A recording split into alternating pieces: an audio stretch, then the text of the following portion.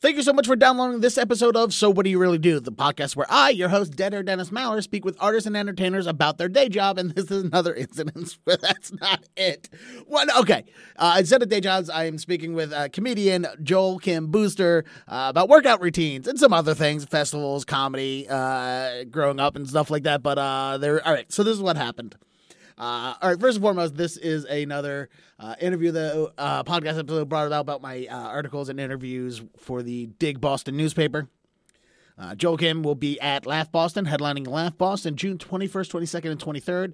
For tickets, go to laughboston.com or check one of the links in the description. So I had the opportunity to interview him, and what had happened was I went out for a hike in the middle of the woods, and I was late to the interview because I got lost in the middle of the woods. So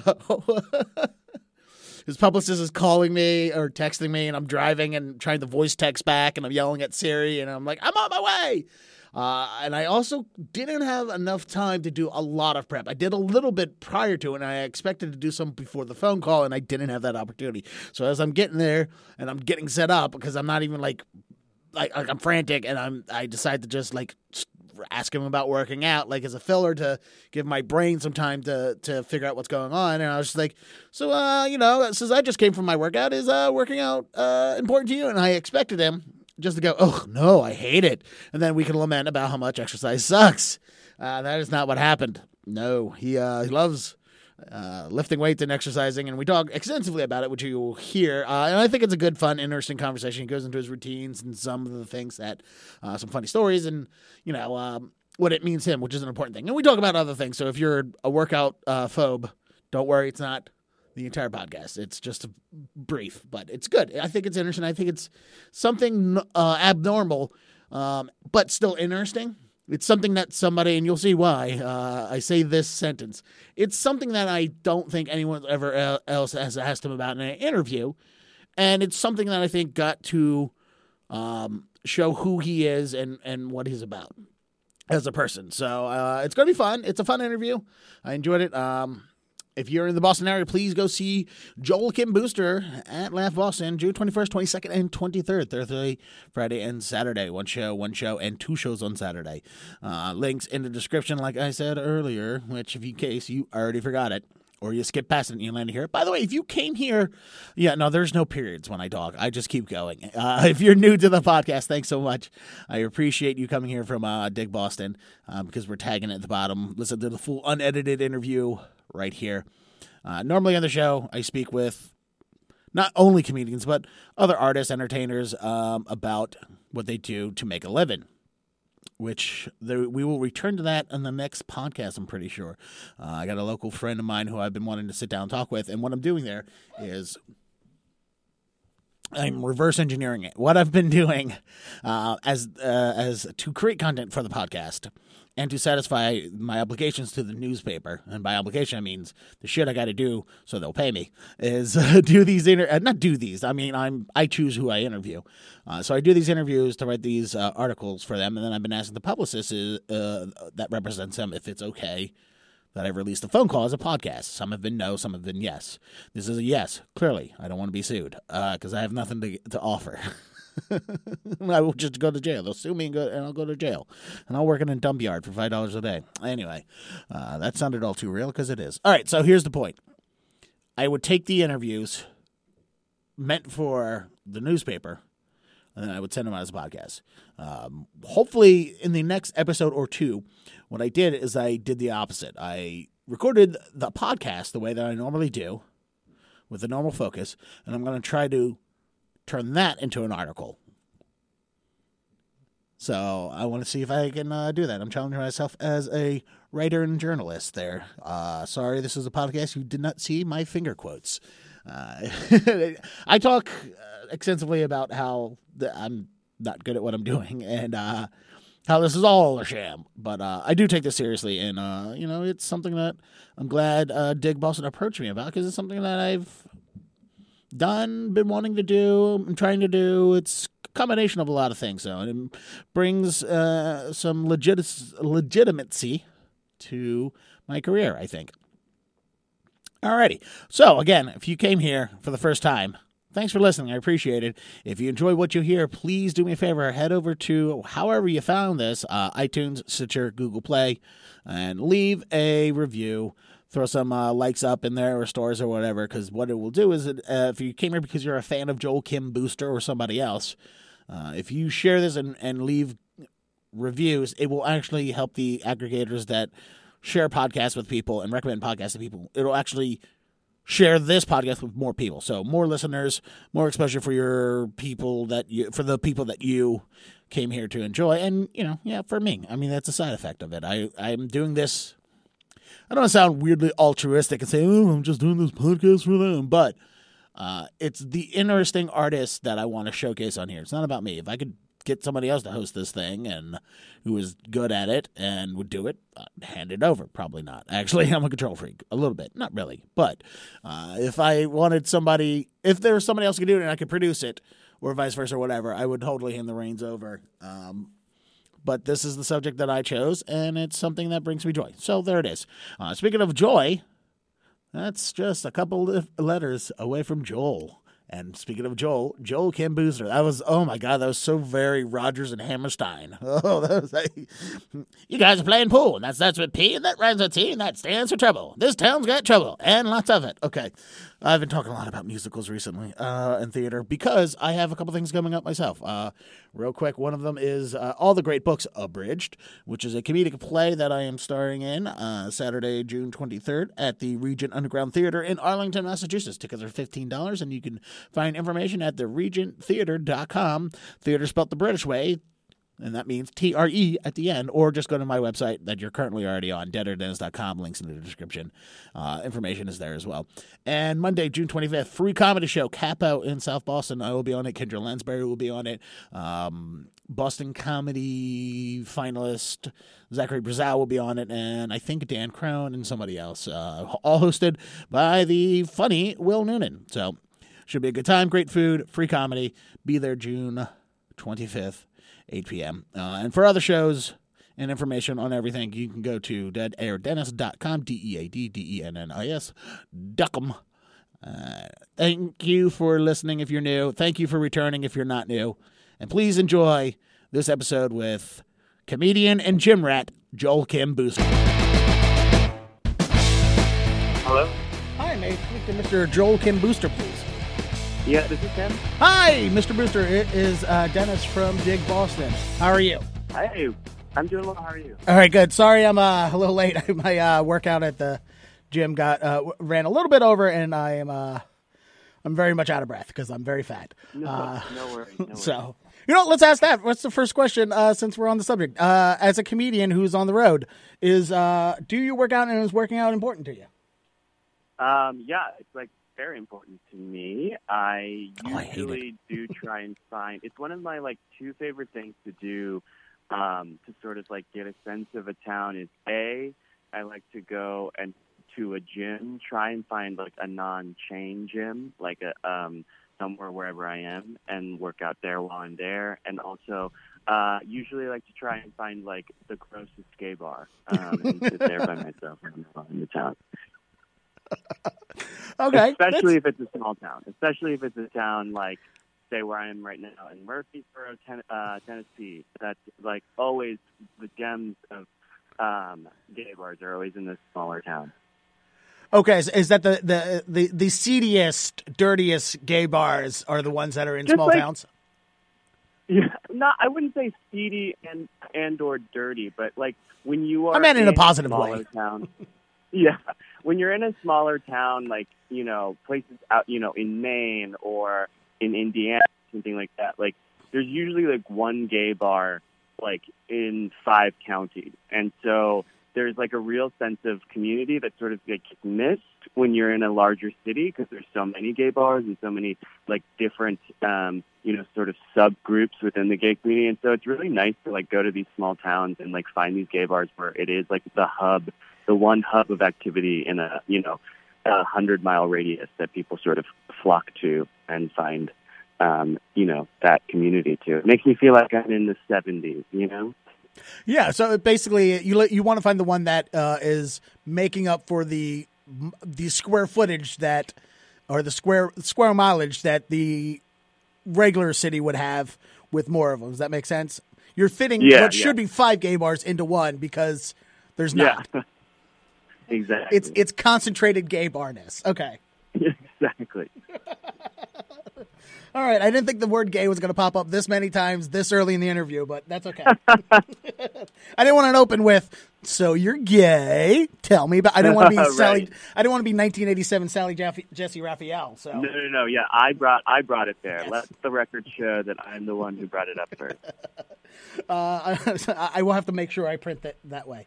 So you're in Tennessee right now. Are you doing a show in Tennessee, or is it just another reason you're in Tennessee? Yeah, I'm performing at the Bonnaroo Music Festival. Oh, is that this weekend? They have two little comedy tents set up for us as well. So is this your? We are sort of alternative programming. Now, is this your first time at Bonnaroo or doing comedy at a large festival? This is definitely not my first time doing it at a large festival. This is my first time doing it at Bonnaroo. Okay, what's the vibe? Because you hear stories. I do some small outdoor comedy shows, and there's a different vibe than in a club or in a bar.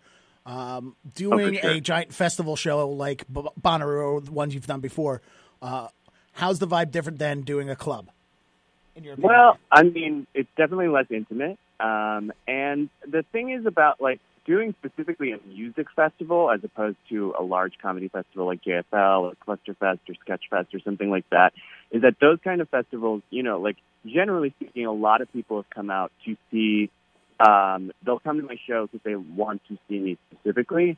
And at music festivals, and that's the same at a club too. But at music festivals, it's a lot more of like proving why they're taking a break from the main attraction of the festival to come and see this comedy show. So it's usually you're meeting a lot of people who A, have no fucking clue who you are, and B, probably aren't super well versed in what watching a comedy show is. So there's or even what stand-up comedy is. So there's a little bit of like a barrier there that you have to get past. That's a little bit more challenging in some ways at a music festival like this, or Outside Lands, or Warped Tour, or anything like that, to sort of prove that you're worth seeing. That's a great answer. Okay, let me go back to workouts since I wrote as I was running in here on my notepad. I just wrote a bunch of workout questions, and the only question I really want to is there a particular, because you had mentioned it's very important to you.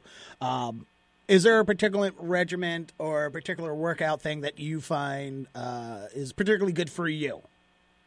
Yeah. So I do just a pretty standard push-pull leg routine, like split, focusing on like major lifts. Like I do, all of my workouts are built around a squat, a bench, or a deadlift, and then sort of hitting accessory work after I finish those. So yeah, that's like pretty much the main focus for me for the last couple of years. I'm an asthmatic, so I rarely do cardio, and I will sometimes like do a yoga class to sort of like, stay flexible and not stiff and stuff like that. But that's mostly it. So that's tough because like sometimes if I'm in a scenario where there are no gyms within like, a 50-mile radius, I have to use a hotel gym, which is like sort of famously not super helpful if you're looking to do like major lifts. Like usually the dumbbells will go up like, to 55 maybe, and that's it. And so it's a little bit more of like figuring out how to adjust your workouts for that sort of environment. But yeah, that's what I usually focus on. Okay. So being asthmatic, you don't do cardio, you don't do yoga. Is there ever that situation where you're doing something and you're breathing entirely? I've never had asthma, so all I know is, the one kid in school who has it, and he has an inhaler. Yeah. Is there ever been that situation where you're just, you're doing the workout and you're breathing entirely too hard, and someone like gives you that look like newbie, or they make a comment about breathing heavily toward, and you're just like, look, I'm asthmatic. Or is there a good? What? I've never gotten that. I rarely get super out of breath in my workouts because it's mostly, lifting, so it's not super taxing on my lungs or anything like that. Sometimes if I'm working with a trainer and I'm doing like super high density like circuit work or something like that, like I usually will have my inhaler on hand because that will probably be as close to cardio as I'll get. But no, people are generally like, I think I don't ever. I mean, whenever I get to that place of breathing heavy or whatever, it's because I'm clearly doing like pretty intense workouts. So I don't get a ton of judgment, and I don't feel a lot of like. I'm not usually focused on that. Like I puff on the inhaler sometimes at the gym, and I like truly don't care who sees or who thinks it's like weird because it's like this is why we're all here, like to do this, and I'm just helping myself along. So I haven't. If people have shot me looks, I have not noticed. And I try. It's like one of the rare moments in my life at the gym where I like am truly pretty like tunnel vision about like other strangers noticing what I'm doing or what I'm wearing. Okay. I've been trapped under a bench press so many times in my life that I think I'm immune to embarrassment at the gym. Yeah. Just you fell off of it, or you dropped the weights on yourself? No. I've just been, last set, last rep, like just like can't get that bar up, and it's just sort of sitting, chilling on my chest, waiting for someone to notice long enough for me to like, help me, give me a spot so I can get the bar off my chest. It's not always great, and sometimes there aren't people around, and you sort of have to like tip it over. I should be using like the clip to keep the weights on. That makes it easier, but I just have to dump the weight off sometimes, like a real amateur. Oh, that's that. I've dropped weights on my chest. I was doing a bench press once and listening to Kathleen Madigan and laughed so hard I dropped it right on my chest. Lucky it was like that 40 pounds. It was like nothing. But I've been doing. One time I did I was doing like skull crusher, for my triceps and just like lifting that weight above my face and laughed so hard at how did this get made? It was like something either Diane Rayfield or Jason Mantzoukas said that made me drop the weight right on my face, and it was a very painful welt on my forehead for many weeks. I mean, if you're a comedian and someone hurts themselves working out listening to yourself, it's got to be the biggest compliment, right? Oh, yeah. I mean, I hope I have caused any number of workout injuries through either my album or my appearances on many podcasts. So I can only dream that someone has injured themselves laughing at something I said. Are you a podcast or a music workout listener? Weirdly, I am a nothing listen workout person now. I usually I find that I can get through everything quicker, and I take shorter breaks if I'm not listening to anything but whatever crap the gym is playing and sort of like absorbing, everything around me. I was a pretty even split before I moved out to LA, but I find that I'm pretty good about not listening to anything right now. Okay. Let's switch gears. Or I guess, I don't know. It's not switching gears because, it's switching gears. That was going to be a bad joke there. But relationships. As a man who's on the road a lot, is it difficult? I don't know if this is going to be a hack question because nobody ever interviews me for my comedy or my relationships. Is it, for you, both a man and a gay man, is it difficult maintaining a relationship on the road? Is it better maintaining smaller relationships on the road for you? Wow. Do you find it different than your straight comedian friends? I haven't been in a relationship in so long that, and I think it's definitely harder. I mean, for me to start a relationship with my schedule, I mean, I'm gone like every 2 weekends, and then, it's tough, especially when you are based in a major city.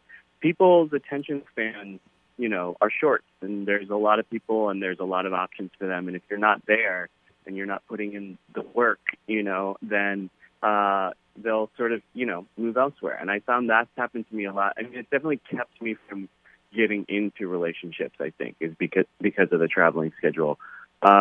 But, that's, I think, why a lot of my straight comedian friends are dating other comedians. I think because you have to find someone who understands and sort of get the schedule and get the lifestyle.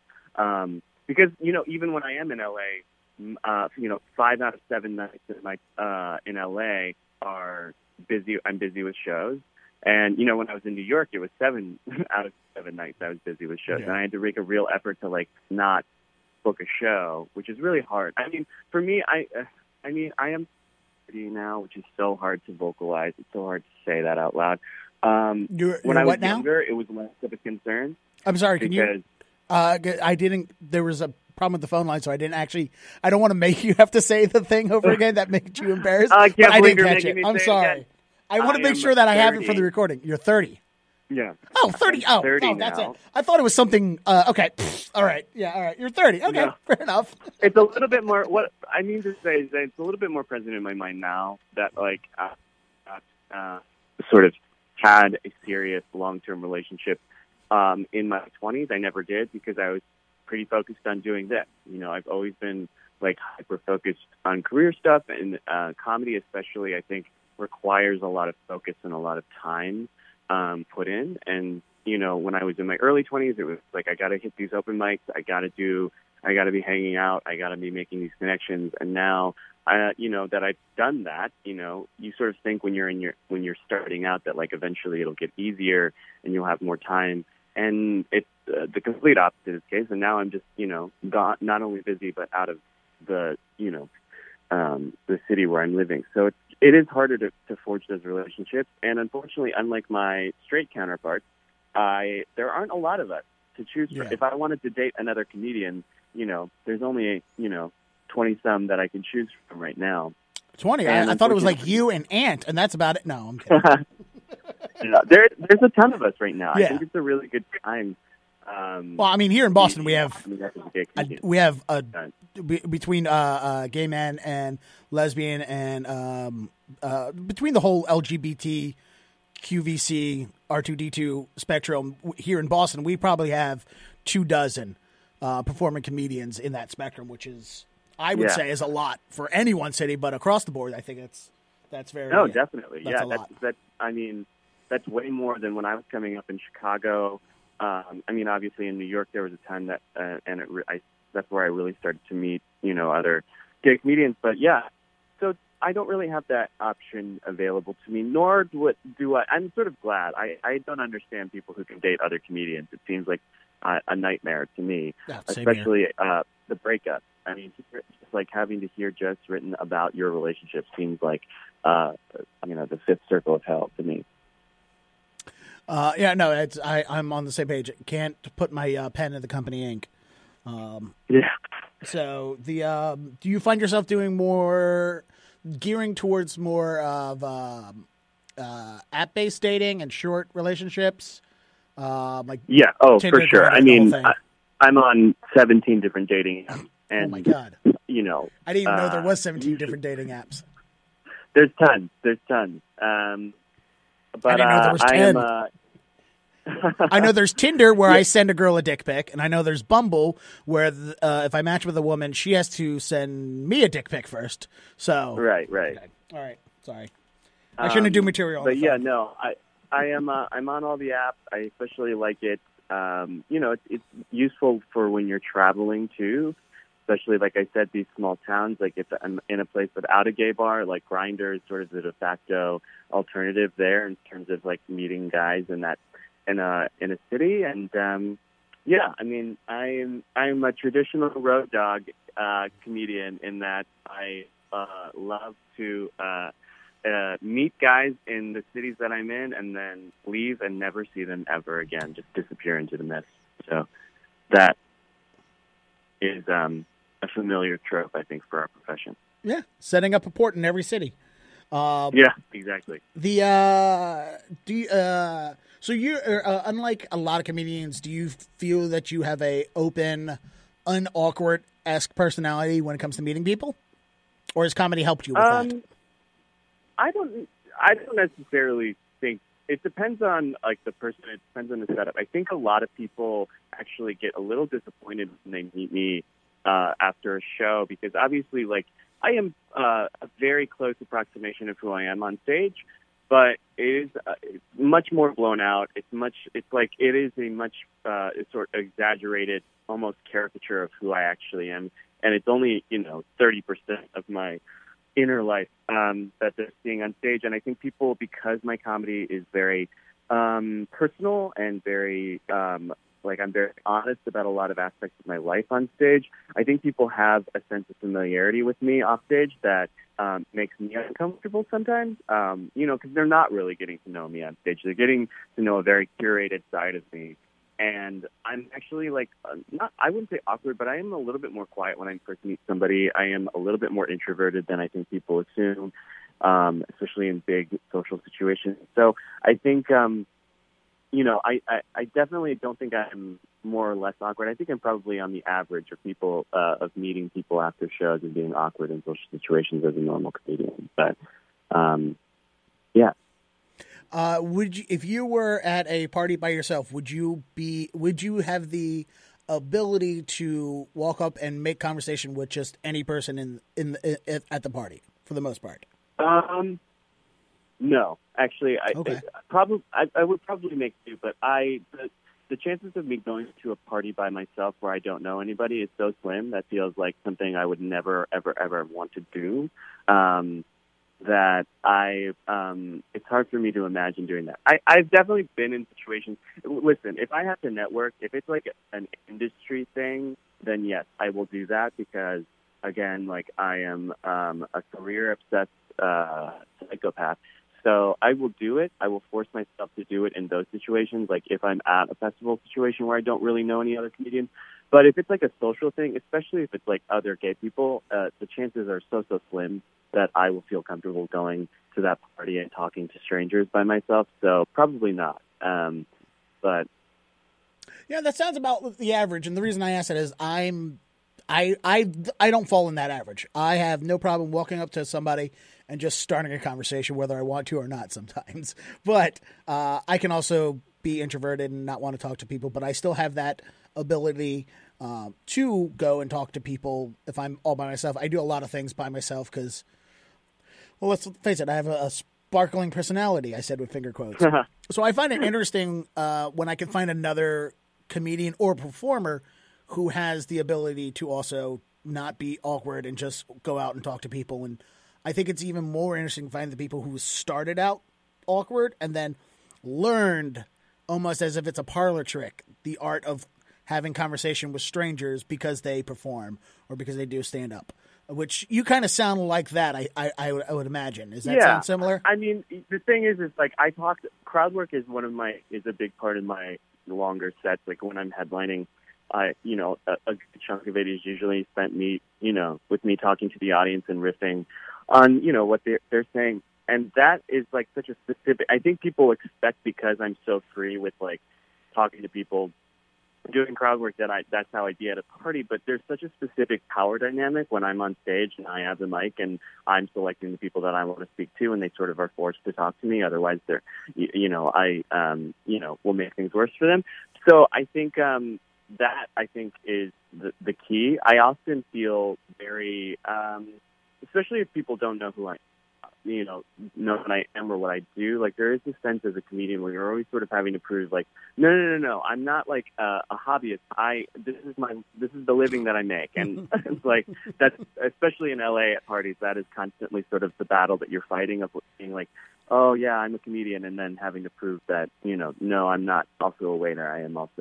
That's what I'm doing, It's similar. Yeah. I feel you on that. I don't know if you know who Steve Sweeney is, but here in Boston, he's a big-time comedian, national guy. And I opened up for him at some other thing that was comedy. I was hosting it. And I go to the comedy, he asked me, he goes, how long have you been doing comedy? I was like, 7 years. And he goes, oh, really? I'm like, yeah, dude, I'm not a schmuck that they just pulled off the street. I've been doing this a while. Yeah. Right? So, yeah, I feel you on that when you're like, I'm a stand-up. Okay, so where do you wait tables? Or which Starbucks do you work at? So I understand you on that. And let's go back to young Joel Kim Booster and say, what was it that made you gear toward? I feel like this is a standard question I should ask everybody, but let's ask you. What is it that skewed a young Joel Kim Booster to stand-up comedy?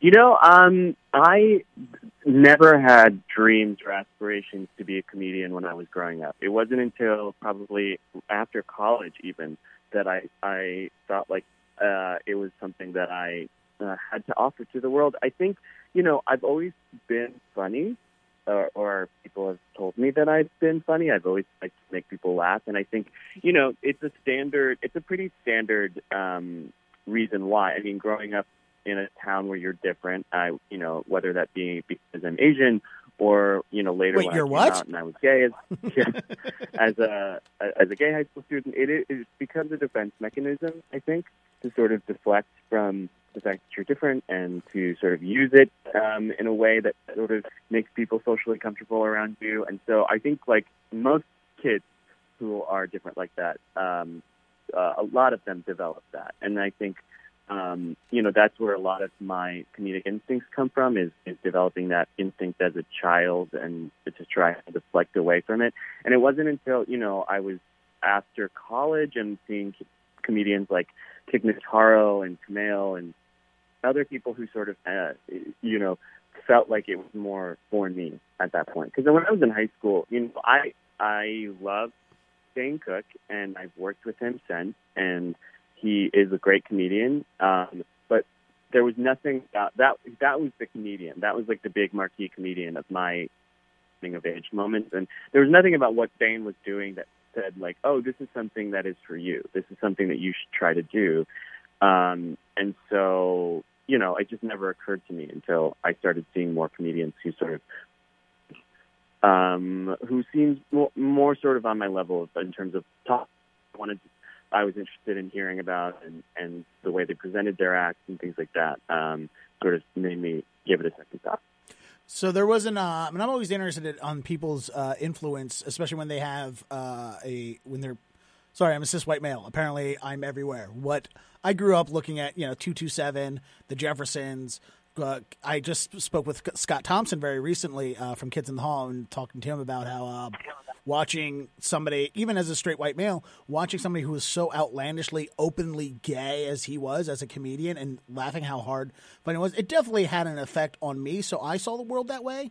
Like growing up, I wanted to be Lucille Ball, which I've said 1,000 times, because I never saw a difference between what she was doing on TV and me. I never saw that gender was a difference, but other people did. Growing up, did you feel that there wasn't any representation for you, either as Korean or as Asian or as a gay man? Or was there somebody that you looked at and you're like, that's who my idol is? Yeah, I mean, Margaret Cho was a huge outlier, and when I say that I did never see myself, I mean, her career wasn't as topping when I was sort of a teenager, but I remember seeing All American Girl for the first time when I was 7 or 8 years old. That was a huge moment for me because I'd never seen someone like myself represented on television. And I think people sort of scoff or roll their eyes when they hear things like that, but it really does have an effect on you when you're a little kid. Not an Asian family on television. And the fact is we haven't seen one since really until Fresh Off the Boat, which is sort of wild. I also remember that fucking Cinderella reboot that ABC did with Brandy and the Asian Prince.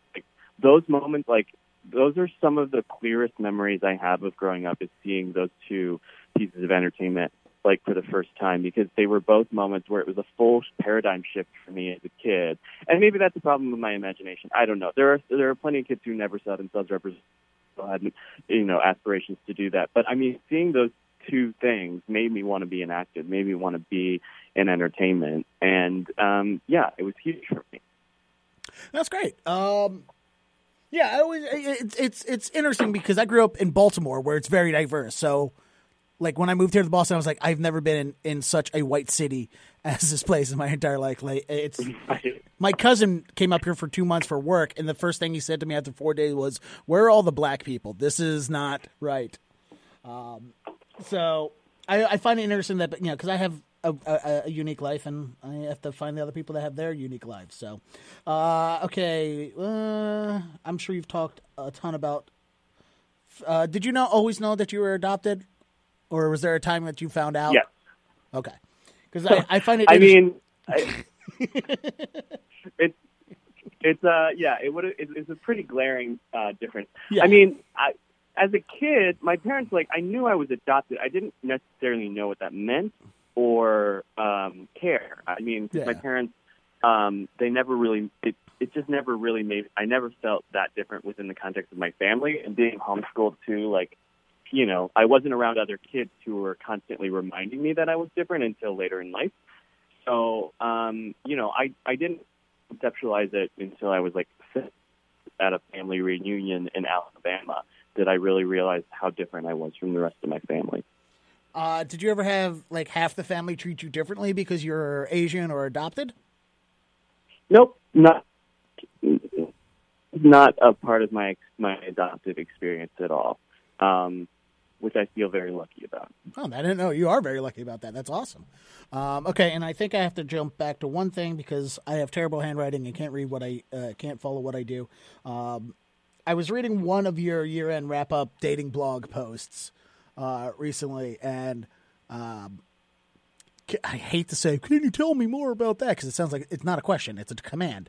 But I found that interesting. What inspired to do that? Because obviously in the, in with gay men, there's a lot more acceptance of promiscuity than I think in the heterosexual dating world. So it's interesting that you can seemingly talk more about having multiple relationships without having a depressive or stigmatic, is that the right word? Stigmatic, a stigma to it.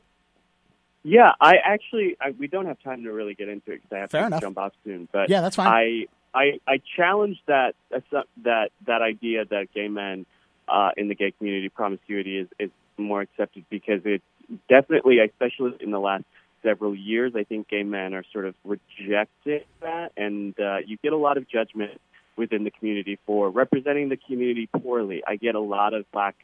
I'd say my biggest online trolls are gay men who think that I'm not representing the community well. I get a lot of messages from to that effect of I should stop talking about sex because that's what, you know, straight people think of us already, and I'm, you know, propping up a stereotype about gay men, and I'm just sort of living my life. And so that is a reaction to that in part. I think, you know, neither gay nor straight people talk that openly about that sort of stuff outside of the context of entertainment.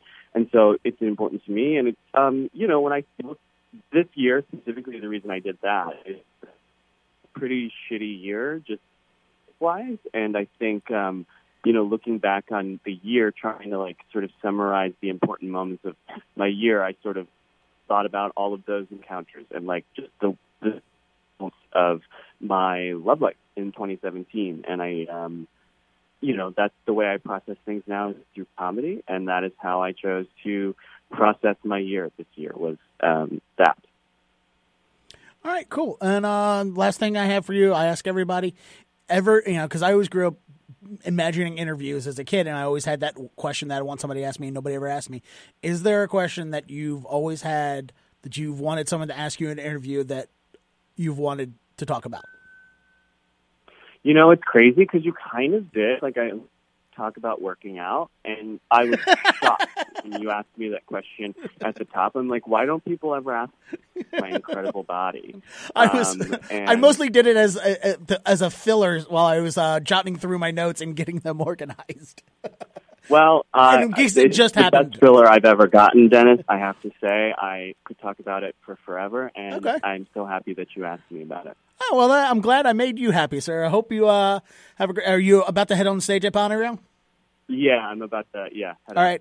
Well, I'm going to let you go do that. I'll see you in a couple weeks when you are in town, and I'll drop off a print copy to you, and you can send it to your parents or burn it or do whatever you want with it.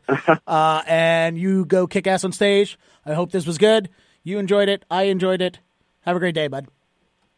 Thank you. You too.